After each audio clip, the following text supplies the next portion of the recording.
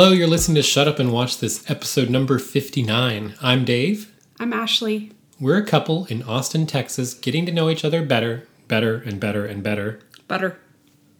You sound like the Parquet ad.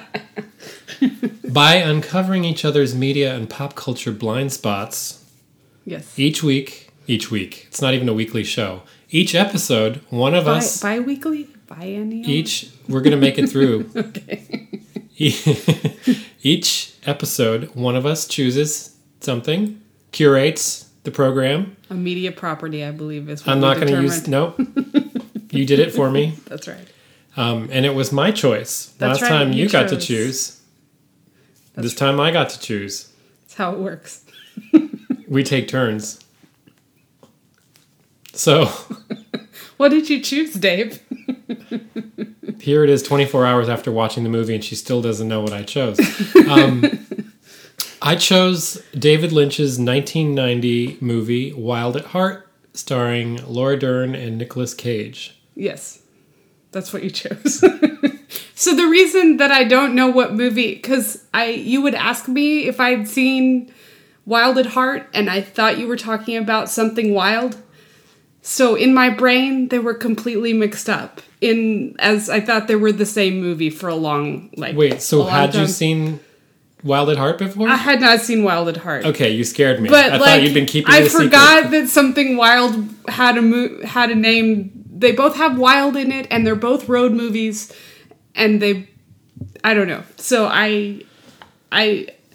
one is Demme, and the other one is Lynch, yes. And they came out within a couple of years of each other, probably. That's right, And actually, I just read a New York Times review that talked about... around about the same lineage time. of... about Wizard of Oz and road movies, that sort of thing. Anyway, it mentions that Wizard of Oz and Sullivan's Travels sort of... launched the genre of road movie, and that, and then he goes on to talk about David Lynch. He talks about Jonathan Demme, and then he talks about Jim Jarmusch. So those are the... Sounds like I need to read this article. Yeah, and then a Japanese or Chinese director, I don't remember his name, directed a movie called Ariel. I don't know that movie. Yeah, so we might need to check that out now, so... Cool. Yeah. So why do you want to... Okay. Well, I have a lot of stuff to say about this movie, but I think you should... You want to hear about me? Yeah, I want to hear why you chose this movie. Okay.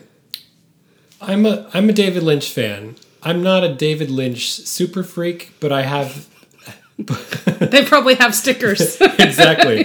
Name badges. But I'm a card-carrying member. I haven't seen everything he's done. I think this stands out as what I felt was one of the weirdest, most essential Lynch movies that you hadn't seen in the lineage of Lynch. Yeah. And actually, I'm not 100%. I think you've seen... Blue Velvet at some point. Yeah, just You've seen Mulholland Drive. Yes. And most of I think you saw the original Twin Peaks series. Yeah, I'm not sure other than that. You probably haven't seen Eraserhead. I haven't seen Eraserhead. And then I know I kind of fell out for a while, so I never saw... what's the low budget indie video one he did with Laura Dern... before or around, I think it was after Mulholland Drive. Totally lost from my brain right now. So anyway, I saw this movie when I was I would say obsessed with Twin Peaks. This came out the fall of, I think 1990. Yeah. So Twin Peaks had just run the first season between April and, May or June or whatever. And I mean, I was a huge Twin Peaks fan. I taped all the shows. I had my VCR set up. I had a scrapbook for a while where I would clip articles from the papers and the Time magazine and all the weird film magazines, and it's lost to history. It's gone. I would probably be embarrassed if I found it. And I had Blue Velvet completely changed my view of like what movies could do in a certain way, and I'd never seen anything like that. It was also the first R-rated movie I'd ever seen in a movie theater. Interesting. I think I stumbled upon books about... This is what I've been missing all this time. Wait, what? Rated R movies, never mind. No, I'm just saying, I don't know what I'm saying. Now you're embarrassing me. No, I wasn't trying to embarrass you. I was I'm just saying, like David if that's Lynch, the first, like, I can't watch rated R movies because I'm not old enough, and then all of a sudden you can... I misspoke. It's the first rated R movie I went to in the movie theater. Okay. When I was about 16 and technically sneaking in or whatever, that kind of thing. But what a doozy of a movie to like wander into. Like, no, I knew... Mine was Boogie Nights. I had seen... Yeah, I think we talked about that before. So I was always fascinated with David Lynch. There's a long story to this. I don't know. I've debated whether to show this off and on, but I know I think you're a fan of weird Nicolas Cage performances to a certain extent. I've been to the Cage-a-thon. I adore and have always loved Laura Dern and Nicolas Cage. She's so good. Yeah. I really like her mom, Diane Ladd, when they've worked together. Her actual mom. And then, so for me, this film was at the height of my Twin Peaks love, but I didn't love it.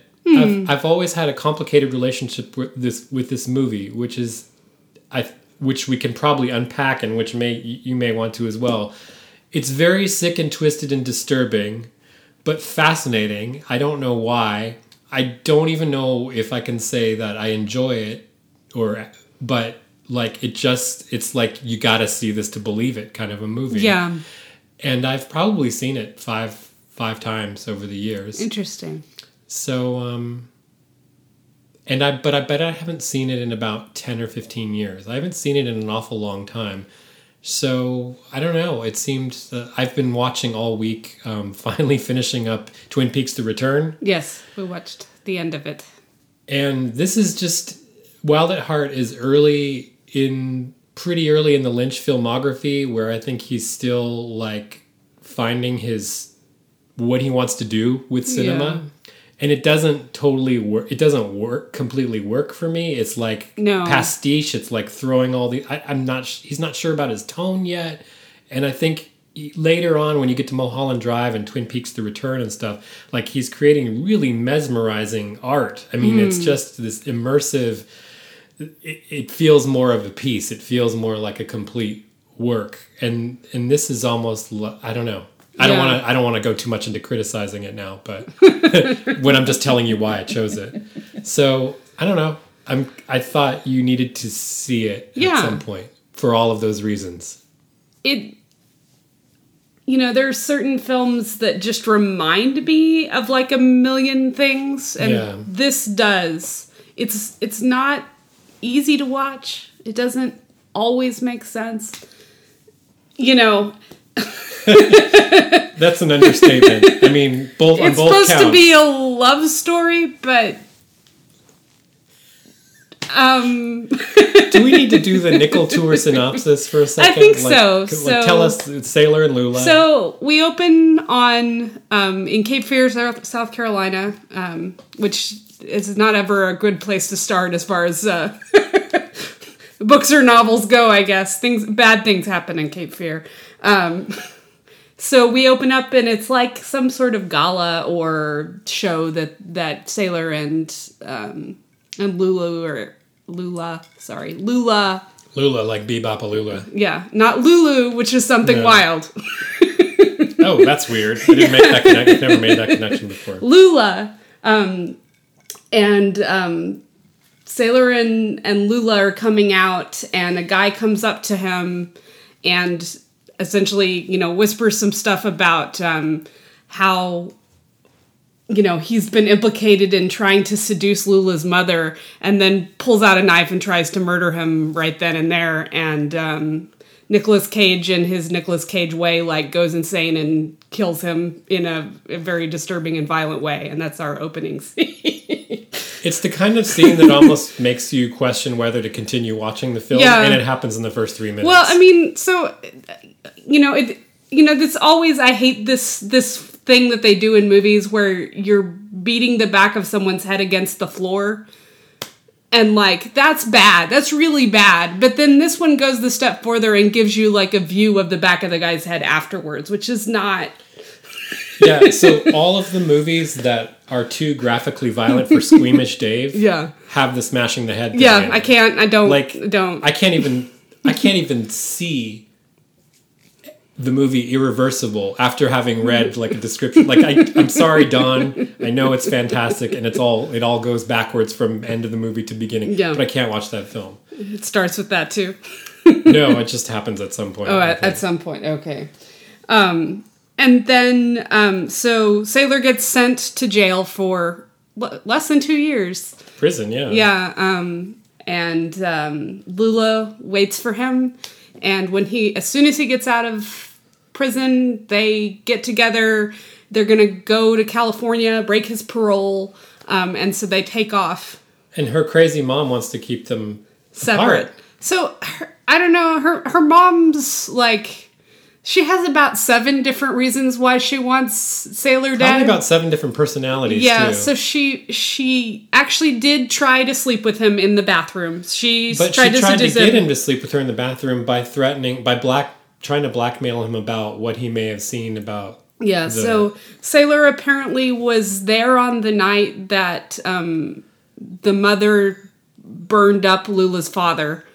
But he didn't see anything. An accident or weird suicide attempt. He didn't see anything, and she just doesn't want him with her daughter. There's like 6 different reasons. So she's... And then ironically, she doesn't want him with her daughter because he just brutally killed a man in front of her with his bare hands. Oh yeah, that was the problem. That's what she says anyway. In self-defense for the guy she sent out anyway. They hit the road. They break his parole. They're going to go to New Orleans. They're going to head to California eventually. And she's got sets of people. She's got a private detective who she's dating, Harry Dean Stanton. I love Harry Dean Stanton. Dean Stanton is one of my favorite characters in the movie. A podcast regular. Is that why you were looking up the... Have we been secretly doing a Harry Dean Stanton podcast? I have a theme. Laura Dern is a theme with us, apparently. We did like a whole episode of Laura Dern. I have a list of road... desert movies, most of which were picked by you, some of which were picked by me, that we covered on the podcast. So deserty road movies. This is funny because we have the official, premise of the podcast, but we have the shadow version of the podcast. We're actually we're actually doing sort of a podcast on desert road movies. We're battling evil through the viewing of desert road movies. It's a battle for the soul of America told through road movies. Did you realize that just not as a podcast movie, we also watched the road movie Lost in America yesterday, the Albert Brooks comedy? And I thought about that when they mentioned... I was reading God, I can't remember. But yeah, there was a little... They mentioned something in that was mentioned in these desert movies. But before we move on with Harry Dean Stanton, I want to put a pin in Harry Dean Stanton. Since we're talking about it now, we didn't watch this for the podcast. Let's see. Paris, Texas. Baghdad Cafe, which is He's not in that. But it's a desert No, desert road movies. Oh, you said they're not Harry Dean Stanton. Okay, I thought you meant we were doing Well, the Paris, Texas just happens to be a Harry Dean Stanton. We could do a Harry Dean Stanton podcast. I can pull out I know that's what we can do. I'd be up for that, Baghdad Cafe, weird desert road movie. Priscilla, Queen of the Desert, which was my road movie choice. Did we do that on the show? We did. Oh my God, that must have been 2.5 years ago. And then 2 Mad Max films. Okay. And what, I just don't think of them as desert movies, but of course they are desert movies. Well, I won't mention this right now because we didn't do it on the podcast. The other thing is Laura Dern movies. So we've done Wild at Heart, Enlightened, which was her series she did with Mike White, and Citizen Ruth, which is my choice for a film where she played a young woman involved in the battle between the two sides of the abortion debate. So Nathan Rabin, I think, has a podcast that's just looking at Nicolas Cage or is it John Travolta, or is it both? I can't remember. Well, there's 'Cause there's several in there too. He took Face Off as the Yeah. inspiration, I think, and I can't remember exactly what the concept is, but it sounds like we could do a Laura Dern podcast. Yeah. We could do a Harry Dean Stanton podcast. Boy, Laura Dern podcast would be really interesting. Just the range of stuff that she does, and she does a lot. She acts a lot. She's not like... And she's done a lot of really high quality TV. Yeah, too. yeah.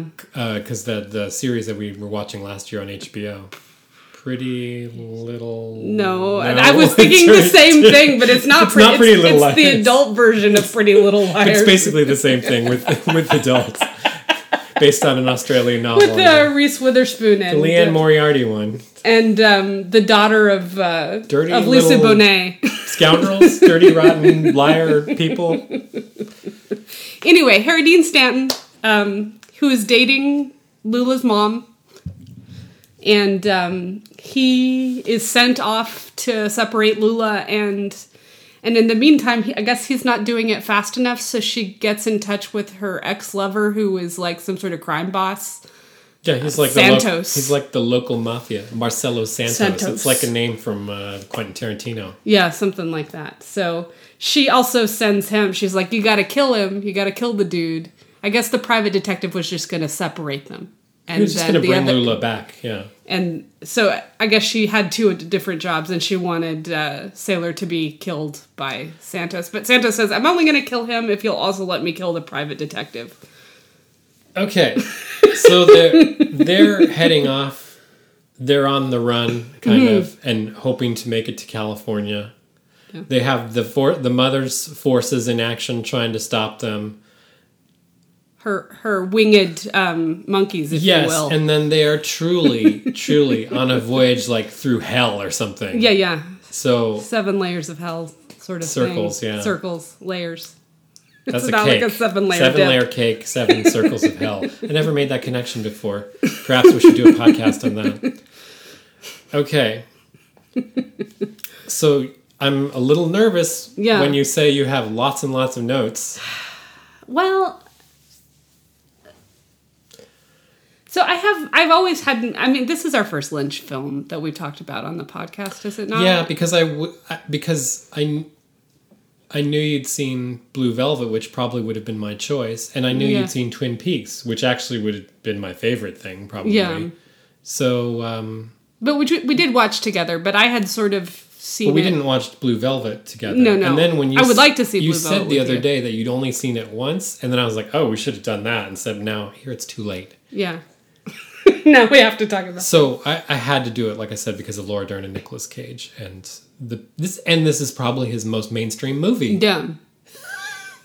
This is a mainstream movie. Yeah, it made like $14 million at the box office or something. It wasn't well. It won the Palme d'Or, which Americans just love Palme d'Or. But was as often at Cannes, it was booed by much of the audience when the award was announced. Interesting. And in test screenings, walkout after walkout, 80 people 80 walked in the out, first one and 100 in the second. second. It's always the same scene. They were walking out during the Harry Dean Stanton death scene, which he ended up trimming because that's what was offending everybody.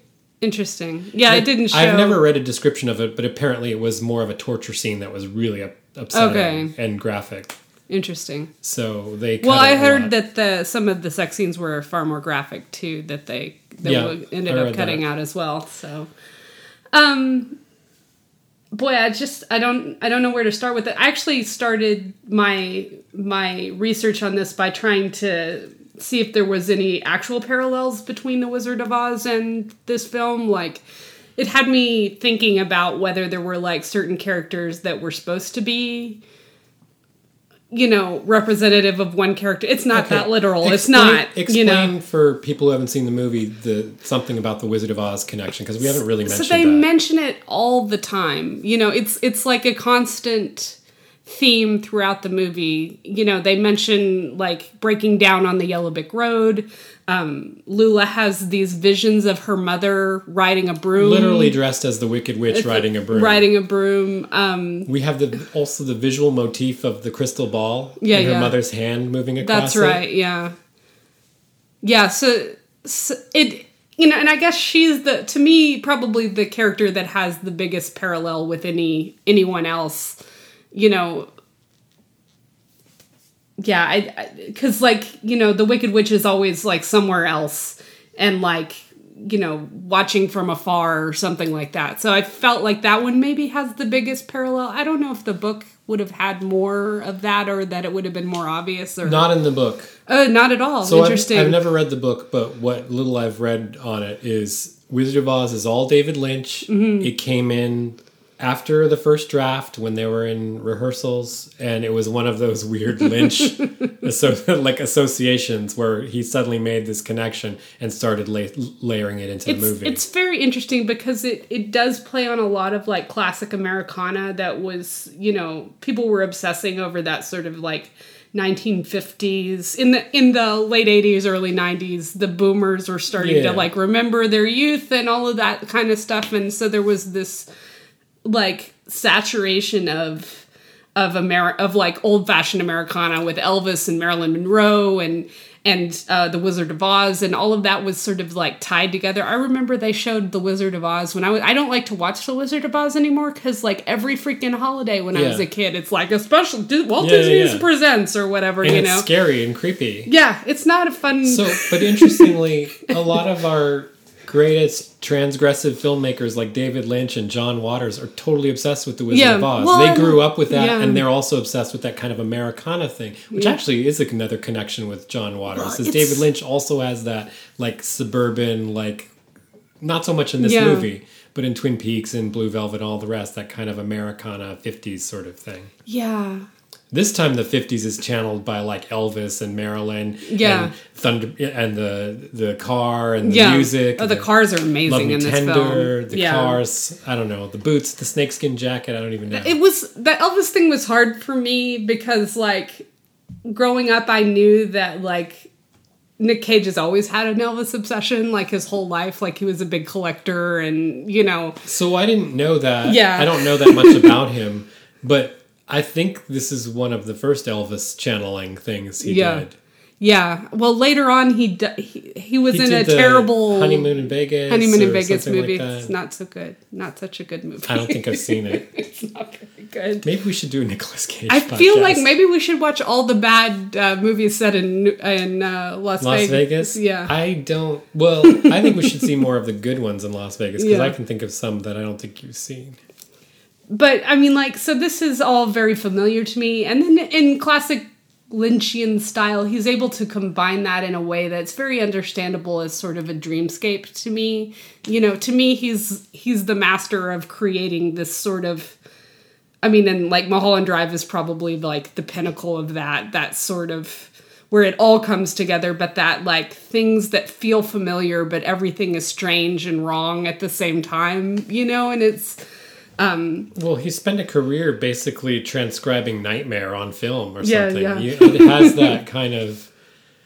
I was reading a great... a piece, an essay on Eraserhead the other day because I've seen it so long ago I didn't really remember, and I just kind of refreshed my memory. In the first paragraph, I think it's Danny Peary in the book Cult Movies, he's talking about how Eraserhead is like having one of those, like, weird nightmares where your face is, like, pressed into the pillow and you can't breathe very well, and, like, everything feels claustrophobic and you wake up completely disoriented with things kind of half...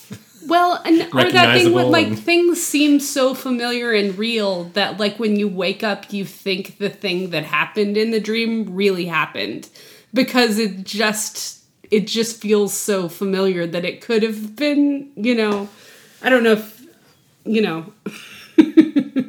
I feel like one of the things about Wild at Heart that makes it stand apart from his other films is it feels much more like him making a movie. Like, it feels like, golly gee, I'm making a movie, and it's going to have an Elvis character, and it's going to have the Wicked Witch, and it's going to have the, 50s soundtrack, and, It seems weird that he did an adaptation at all. Like, there's some people, when you hear they did an adaptation, you're like, why would you do that?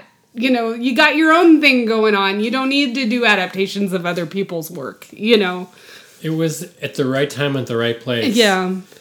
The story was that he, I think they were just wrapping the pilot of Twin Peaks or something like that, and one of his producers, somebody who worked on the Twin Peaks show, I think one of the associate producers, actually had gotten in touch with Barry Gifford, who he knew or something, and wanted to see what he was working on. And he was finishing up his first draft of Wild at Heart, the novel, and there's a couple chapters to go.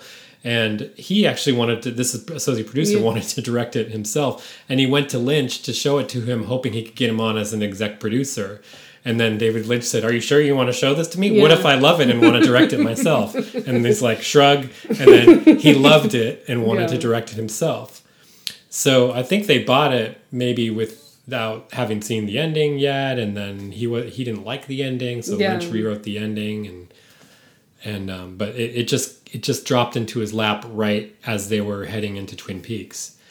Probably between shooting the pilot and getting the series pickup or something like that. Although the cast is like a Twin Peaks scavenger. Yeah, it really is. Because that was for me probably another reason that was really fun to see and another level of enjoyment was seeing all the Twin Peaks cast members pop up. When we're watching it, I was like, when did this come out? Because there's some elements of it that seemed like he was exploring further some of the themes and stuff that's in Twin Peaks.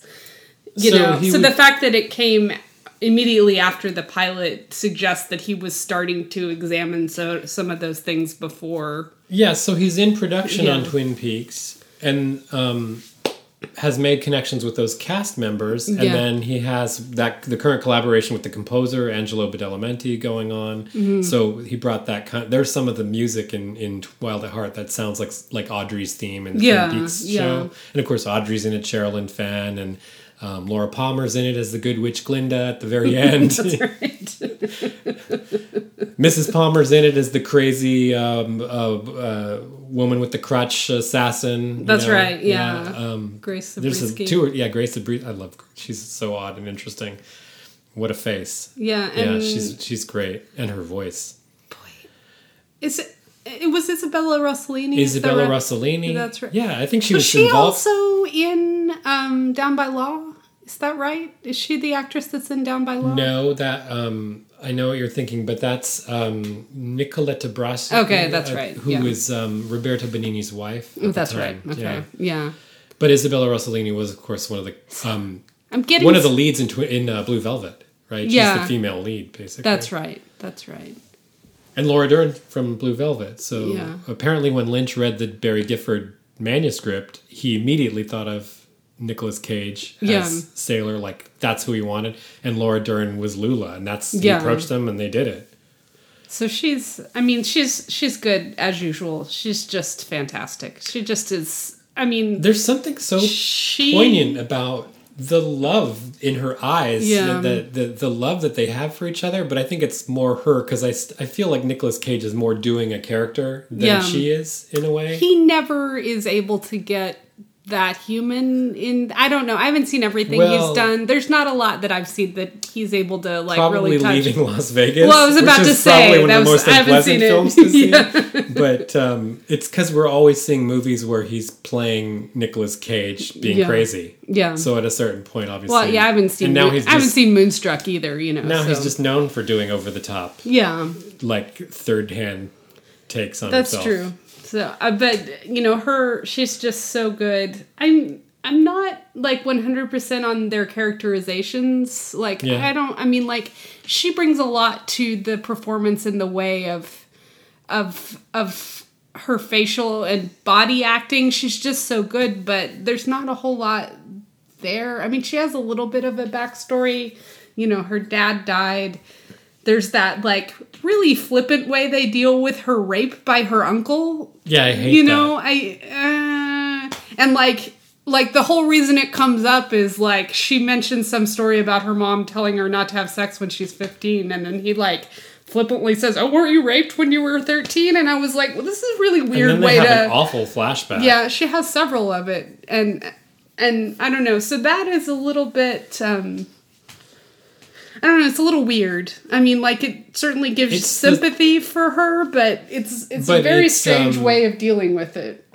From the film angle, it feels exploitative or just awful. I don't know Yeah. how to, like, it's not not done in an honest way. No. It seems like it's presented as shock is not the right word, but it's there's no emotion to it. It's just like an awful image or something, or a. Well, you know, David Lynch's strong point is not his characterization. Yeah. I mean, well. so you get in this movie, I think particularly. Everybody's sort of an image. I mean, it's like iconography. It's you know, I'm gonna have an Elvis character and a sort of like, I don't know. They've compared. I mean, she's not really Marilyn Monroe type. I don't know what she is. Yeah. 50s biker chick or something. I don't know. Yeah, not really. yeah, I'm sort not, of. like you would see in like one of those B movies, and I don't know. But they don't 100% feel like they're channeling real people. No. Like you said, the backstory and the characterization isn't Well, really and there. Except who knows what's going on with the mom? Like, she's involved with the mafia. She murdered her husband. We don't what? You know why? And she's real concerned about her daughter, who she's hanging out with. You know.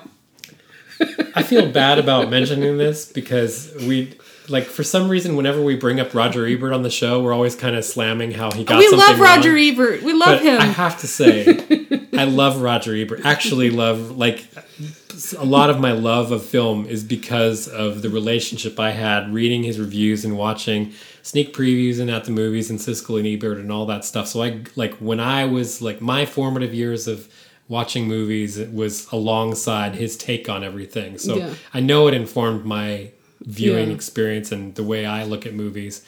But like there's a couple of films we've talked about where he gets it so wrong, or we feel he got it so wrong.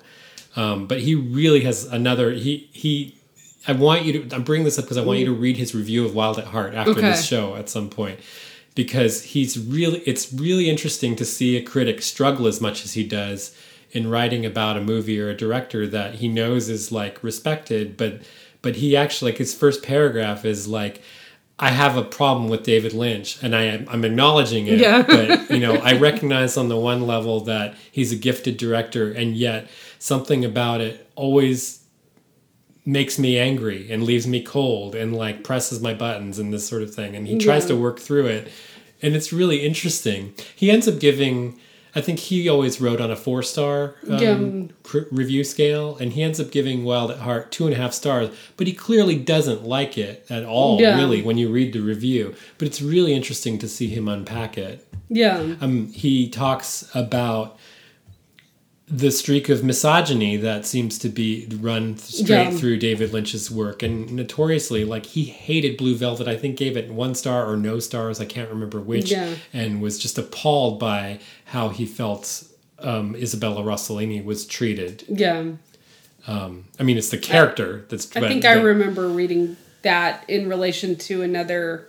So again, the rape and the treatment of women in this film, and the attitude and the horrible scene with Bobby Peru, Willem Dafoe in the hotel room. I almost didn't show the movie at all, wondering if that scene was enough to make this not watchable at all. Yeah, and then we watched it anyway because there's enough going for it.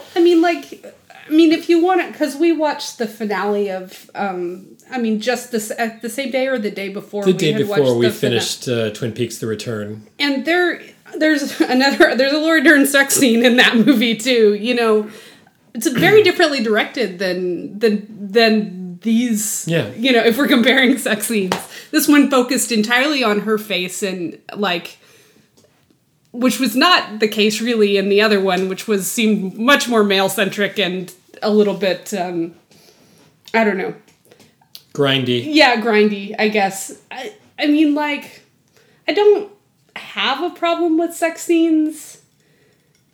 This seemed like weird, like just like a weird, like, porn commercial in the middle of a movie, though. Like, it's like...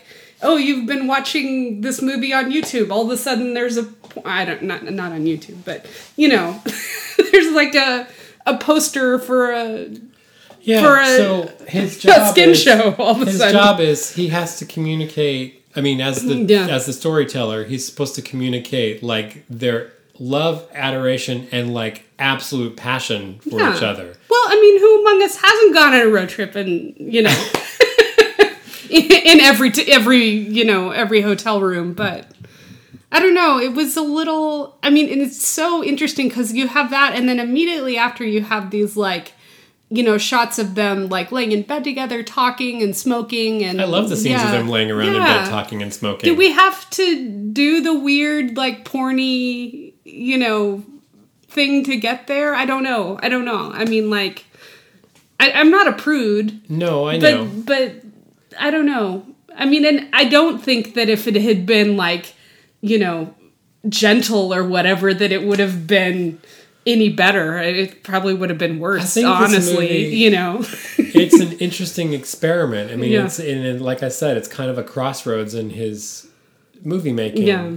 It's like he's trying everything. Yeah. He's really throwing everything at the wall. Sometimes he becomes more fixated on another element. Yeah. You know, on just mood or something like that. And this is like he's sitting there with a pair of scissors, like going through old magazines or something, like throwing shit at the wall, you know. And some of it works and some of it doesn't. Well, yeah, a lot of it felt like, wouldn't it be shocking if I had this interlaced with this? I mean, but it already had enough weird elements anyway. I mean, like, there's enough that's weird and disturbing about it without that. You don't even It's like need when you it. see a David Lynch movie, though, his reputation precedes him. Yeah. You know you're going to be watching disturbing stuff. Yeah. That's kind of what you sign up for when you watch it. God, William Dafoe's character is so creepy.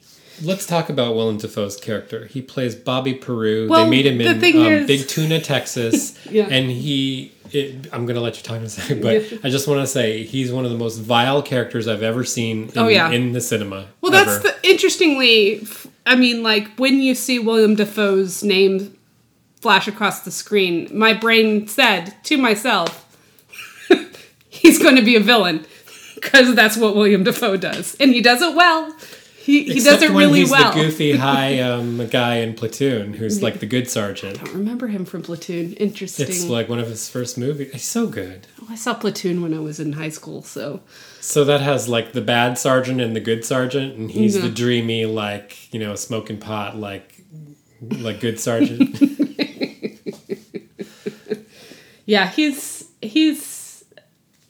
creepy. I'm not sure really how he ties in to the, like, was he one of the hired? He's the hitman. He's the hired hitman. Do you remember? So there's this business. They showed the coin at some point. Yeah, there's this business where the Santos, the mob guy that the mother's involved with, when she says, "I want you to take care of Sailor," and he's like, "Okay, but I'm also going to take care of Johnny Farragut, her boyfriend." Yeah. And she's like, "No, not Johnny. Promise me not Johnny." He's like, "Okay, promise." And then he picks up the phone and he orders 2 hits from Mr. That's Reindeer, right. Yeah. the weird old guy with the naked lady standing there. That's another excessive, stupid thing. Yeah. So, I mean, is the idea that rich people just have naked people around all the time? I mean, like, I know Hugh Hefner was that way, but, like, everybody else is this like is basically Hugh Hefner as, I mean, it's not actually Hugh Hefner, No. but it's strange old white guy with topless women around him who orders hits on people. So Santos orders the hit, and Willem Dafoe gets one of them, but we don't see until they reveal that at the end. Okay. And Grace Zabriskie and her crew get the other one. Yeah. That's a really creepy crew. You see you have the whatever foreshadowing or the glimpse of like the shack in Big Tuna where the phone's ringing when about the second silver dollar. That actually kind of liked that sort of foreshadowing. I thought that was really good. I liked that.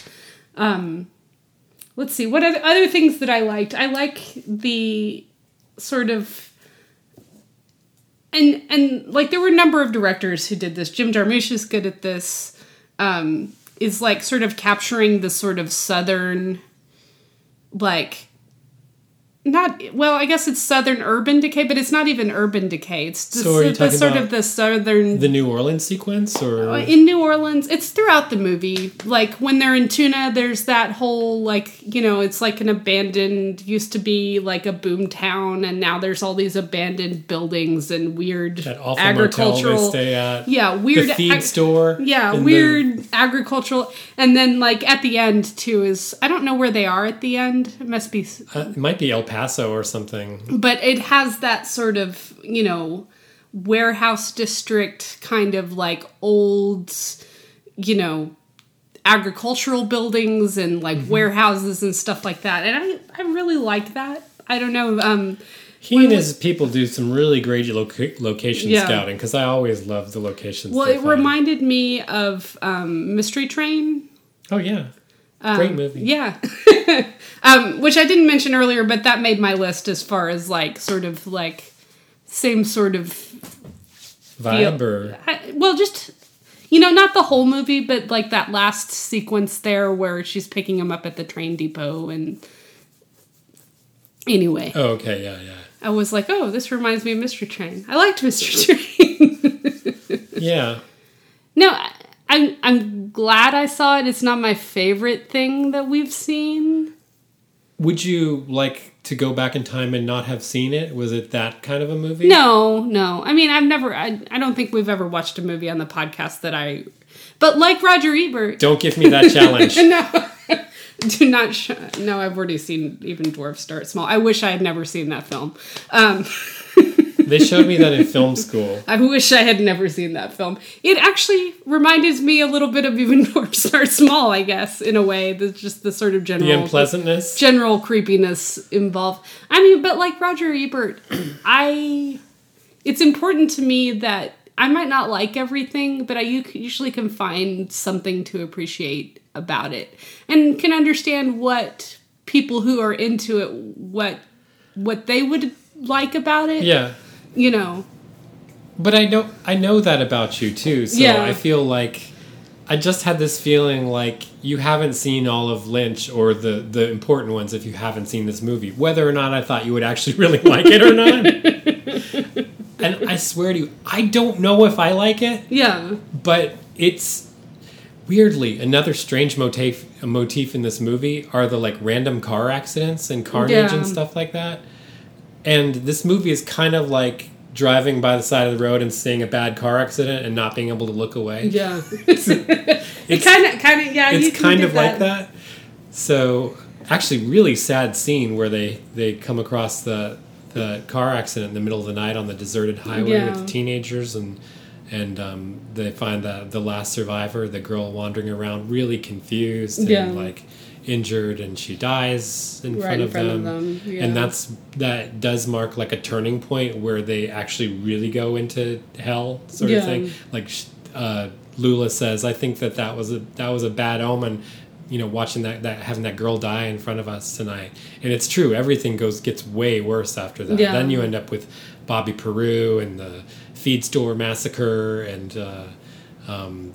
his kind of attempted assaults, or actual assault. Yeah. Ugh. Yeah. Yeah, it is kind of hellish. You know, interestingly, I wasn't sure how I felt about it while we were watching, but I do enjoy their, like, weird, like, dance scenes that they did. Like, so the first night they're like together... weird speed metal dance? Yeah, they kinda? go out to the club, and they're, like, I thought they would be, like, dancing... Like 50s real dancing or yeah. something? And then oddly, like in the middle of it, he just decides to sing an Elvis song to her, like during the heavy metal concert fight with the guy. Yeah, he was like, "Do you guys know this song?" He taught the heavy metal band. Yeah. You guys know this song, and they sing just a with random him. movie moment, and he sings "Love Me" by Elvis. Yeah, and then that's where you get the like, how come you never sing me "Love Me Tender"? And he was like, "I'm going to sing that to my wife." Yeah. So of course, how does the movie end? Him sing "Love Me Tender," which I don't know if. So, does the Wizard of Oz thing work for you? Was that interesting?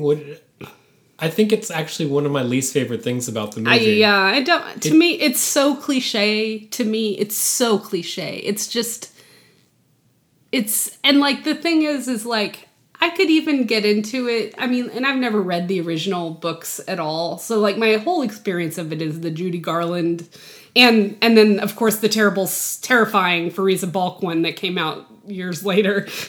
Return to Oz. During the era when they made terrifying movies for children, God, I've like had The Dark Crystal. Nightmares about the Wheelers for like years. Sounds like you still do. I do. I mean, they're more frightening to me than the monkeys, and the monkeys are pretty creepy all on their own.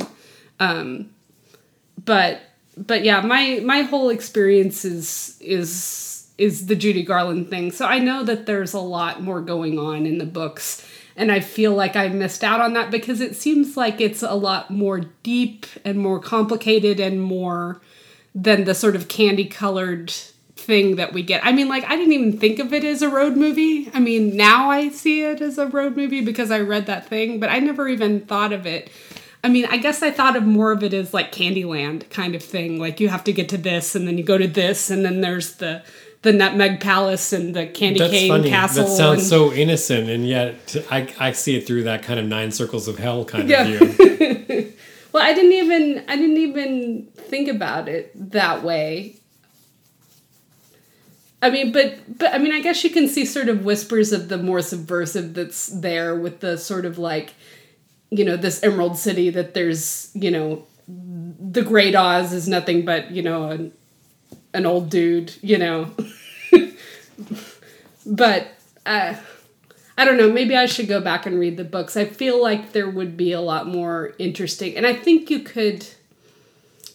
that the originals probably have a little bit more of the more gritty, something more of this kind of element than the sort of glossy Technicolor. But when you get to the point where it's not just like a reference or it's in the dialogue, but you're actually seeing the mother as the witch, you know, on the broom, is that too much? Is that maybe gratuitous, Oz? I think so. I thought it was a little. I mean, like, there are no other, like, as far as I know, I mean, there's, like, Lula has some flashbacks to unpleasant experiences, but other than that, there's no, like, weird other thing going on. So that's the only thing. You know, I think that you could have, to me, it was just as ominous when she's looking out at, you know, and when you drive those desert roads where, like, your headlights are only highlighting the weeds, the tumbleweeds on the side of the road. That's pretty ominous. Or when they see there's something up there, like before they come across the car accident, they don't know what it is. You just see something kind of gleaming in the, like, way ahead in the dark on that 2-lane highway. It's scary. I mean, like,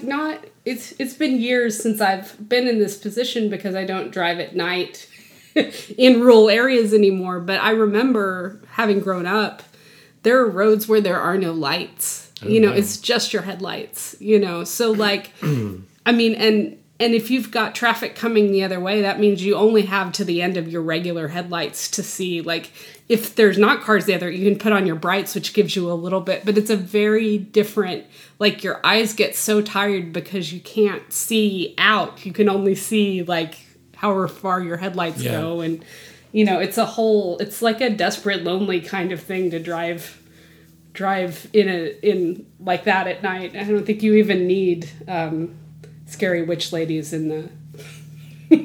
So does this movie, adding as it does to your David Lynch sort of, you know, films you've seen, does this make you feel like I don't need to see any more David Lynch, I got it? Or does it make you interested to see any of the other ones that you haven't seen? I have really come around on him and come to appreciate his work.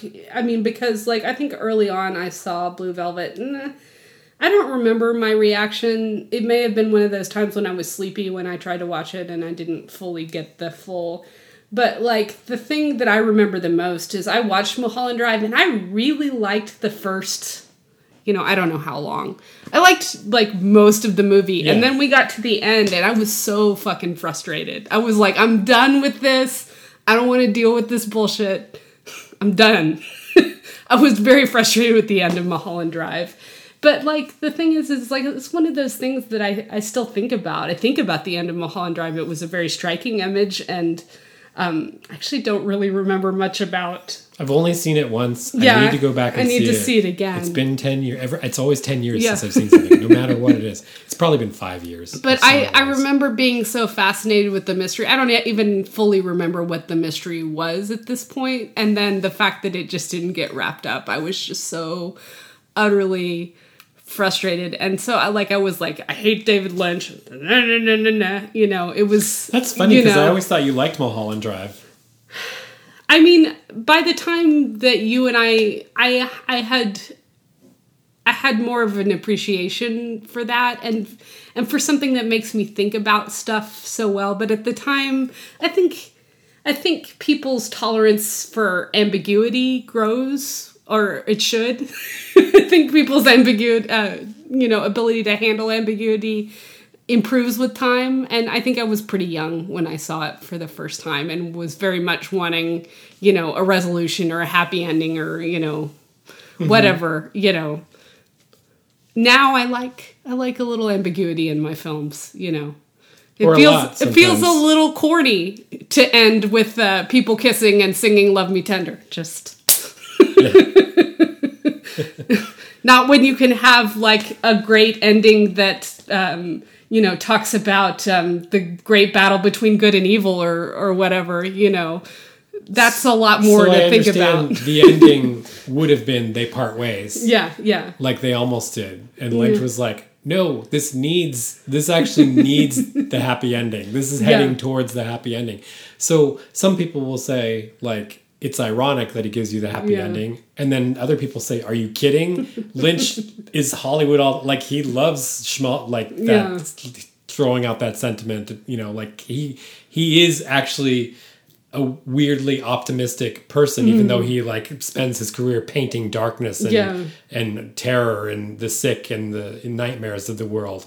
But there's at the heart of that is the soul of that guy who eats at Bob's Big Boy and writes his ideas on napkins and loves, chocolate malteds and makes movies that, show his appreciation for the 50s. They're so he would say that the happy ending that feels tacked on, he actually really believed in that ending. Yeah. Yeah, I guess so. Well, I mean, I don't know. I mean, Mom's still around. I mean, she's a crazy drunk, so who knows what happens afterwards? Maybe it is a little... Yes, but her image disappeared from the melted from the photograph, like the Wicked Witch dissolving. I mean, you can't take the Wizard of Oz out of Wild at Heart, but it's just never been for me. No, I don't know. It's not one of the things I like. Well, I mean, I don't know. It seems like the twisted version of Wizard of Oz, or the twisted version of fairy tales, was a big deal in the 90s. There were a bunch of them that were a twisted version, and sometimes they weren't much better than porn, and sometimes they were interesting, and sometimes they just weren't worth anyone's time. I don't know. I've actually have read, I can't remember there's a horror author, female horror author he was by my bed for a long time, who wrote these really good... Poppy Z. Bright? Or... No. I can't remember her name. It's probably in the other room. Okay, yeah. But these really good sort of twisted feminist versions of fairy tales. Yeah. And those are really interesting and intriguing to read. I know that there was a version of maybe Little Red Riding Hood, one of the stories that she wrote that somebody made into a film somewhere in that same time period, early 90s, There's late 80s. There's a really good something. one that was the Company Wolves? I don't know. I think that's it. Yeah, I think that's the name of the book. Okay, that was a great movie, and I haven't seen it since then. But as soon as you said that, I was like, there was a really good... So I think that there was that whole sort of loss of innocence obsession that we seem to have in America all the time. But I think particularly there was that sort of obsession with it in the late 80s, early 90s kind of thing, where they were exploring that sort of thing. And sometimes it was done, I mean, like Jim Henson did that, you know, with Labyrinth, which is kind of a similar sort of thing, which I love, you know. Yeah. So it's also a road movie. It's very Wizard of Oz now that I think on it, you know, except it has owls. David Bowie. It has owls and David Bowie. If only all road movies had owls and David Bowie. That would go a long way for me. Well, David Bowie does his David Lynch stuff. Yeah. He's in Twin Peaks Fire Walk with Me, and like I still haven't they seen brought that, his character so. back for the return, even though he wasn't around anymore. But Interesting. They used some old footage, and then they had somebody dupe the voice, and it was very interesting. Wow. Okay. Yeah. So when we had never done David Lynch on the show, and I probably would have chosen Blue Velvet had I realized that you'd seen it once and didn't really, like, you were kind of interested in seeing it again. Yeah. Because we're now doing that where if it's a movie that we both saw separately at different times or whatever, it would be really interesting to have a conversation about, we could be open to that. So, but I came across this one because of other Laura Dern stuff we'd done recently. And, but I was also debating whether to just, like, you should see Eraserhead. Yeah, I haven't seen And I it. don't know. Yeah. I haven't seen Eraserhead since the 80s. It's pretty disturbing and weird. Okay. But I think that you might appreciate it in the sense that, do you remember that night of avant-garde movies we went to at the Austin Film Society? That was pretty awesome. I see it more like it's a feature avant-garde movie. Like it's like just weird 16 millimeter industrial nightmare David Lynch. Proto David Lynch, early David Lynch stuff. It would probably be more fun to see in a midnight movie scene like that, you know, at the Alamo, than to just try and watch on a TV. So I don't know. Wild at Heart. It's a mainstream movie after all. Yeah. Even though it's dark and disturbing and made people walk out of it. You know, one thing that's interesting to me is I always felt like that I have some sort of weird kinship with David Lynch. This is a I don't even know what you mean by that. It's a giant stretch for me, but like I have always had this like weird obsession with that song. Which song? Blue Velvet, the song. Oh, you have? Yeah. Like before, and then, so like when the movie came out, I remember wanting to see it. I would have been way too young to see it, but like I was obsessed with it because, and like something about the way he uses music and how evocative the music he chooses is. And so that might be why that he's grown on me over time, is that like, I don't know, I'm very into this sort of like, you know, 50s crooner, modern 50s crooner type stuff that That's he chooses. David Lynch all the way. Yeah, I was very into that. One of the best things about Twin Peaks The Return is how he brought in those musicians to close every episode at the Roadhouse. So good. Sharon Van Etten. Yeah. Eddie Vedder came up at one of the last episodes. I mean, like, it's all kinds of, you know, the Chromatics or all these little bands that are really interesting in the dark of the nightclub. Well, and interestingly, we didn't talk about this, but Chris Isaac's like famous Wicked Game. I mean, like that was his big hit that everybody knows. Which, like, I remember the video. I watched the video for that on MTV, which apparently was interlaced with footage from the movie, which I don't remember that. David Lynch directed the video, and it had. I just footage remember from like the black and white footage. Naked sand covered model and Chris Isaac walking on the beach is all I remember about that. So video. the song is from the movie, and then it was on Chris Isaac's album that came out at the But time. I always loved that song, but I always felt like it was like a guilty pleasure, like it was like.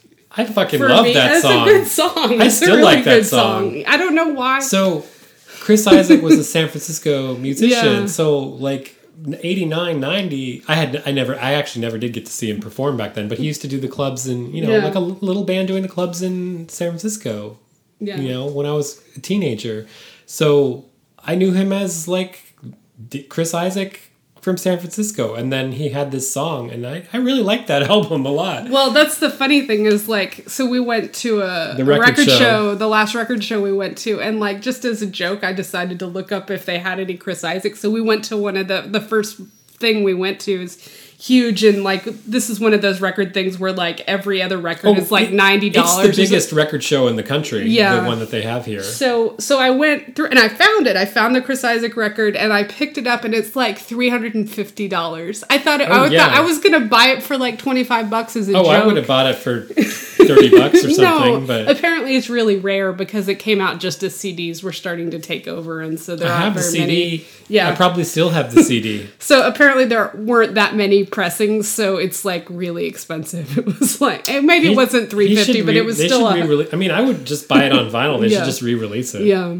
It was like $200 or something. Yeah. So I was like, so much for my weird joke that I was going to do. No, I loved that song. And the bit of Wicked Game that they play in the film is all the instrumental too. You never hear Chris Isaak's voice, which is interesting because although my head was filling in all the. Yeah, but it's during the scene when they come upon the car accident in the middle of the night. They're driving down the 2-lane highway at dead of night, like you're saying, where you can't see anything but the headlights, and that guitar passage, the instrumental of Wicked Game. Sorry, Chris, they didn't put you in. He has 3 songs in the movie, I think. Does he? Okay. Yeah, but they only use the instrumental bits. All right, I think that's all I've got. All right, so that's it then. That's it. All right then. I don't know what happened to it. I blame the microphone or the mixer. I'm not sure. So I guess we've done our number on Wild at Heart. If you agree or disagree, you should email us at shutupwatchthis@gmail.com. We're waiting to hear from you. You can tell us that we're completely full of it and we don't know what we're talking about. And this is David Lynch's masterpiece. All of this is very subjective, so... I think I said I've seen this movie like 5 times, so obviously there's something about it that I like, even if I don't enjoy it or if it's a hard watch. I agree with all of that. But we'll be back in a couple weeks with Ashley's next pick, which I'm sure you haven't even given a second thought to yet. No, I haven't thought about. We don't know where we're going to go. Movie, TV. She's in control, and I'm the one who has to get strapped into the lid locks or whatever. That was an unpleasant Clockwork Orange reference. We're not going to be watching Clockwork Orange. We're not going to watch Clockwork Orange. Okay. Thanks for listening, and we'll talk to you again soon. All right. Bye. Bye.